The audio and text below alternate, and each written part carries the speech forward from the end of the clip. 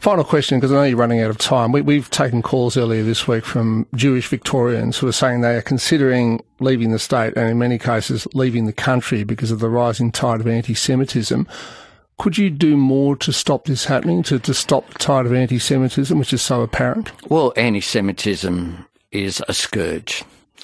And it's a scourge here in Victoria. It's a scourge, unfortunately, on the rise around Australia. And I feel very much for the Jewish community who are suffering from this.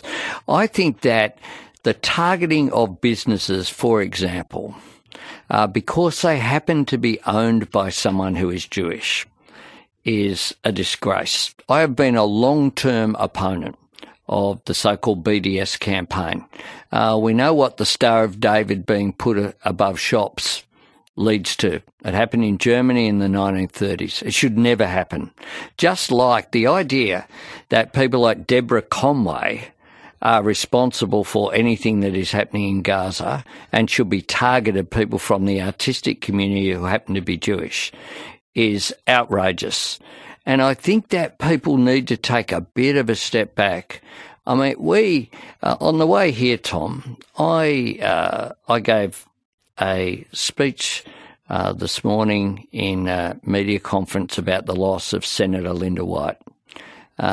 Again, a senator, tragically, after Peter Murphy's tragic death. We've lost two relatively young women to cancer from Victoria in a space of 3 months. Now, one would expect some respect, but you look at my social media posts, I looked on the way here, that we just put up, paying respect to someone who was much loved.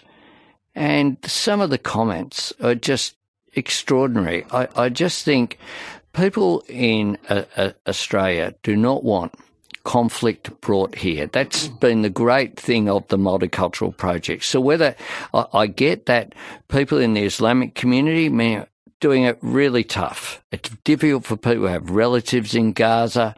There's innocent suffering occurring, and my government has mourned every innocent death, whether it be Israeli or Palestinian.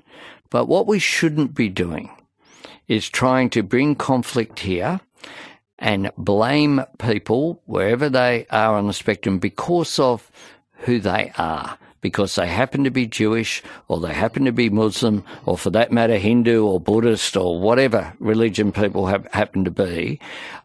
That's not the Australian way.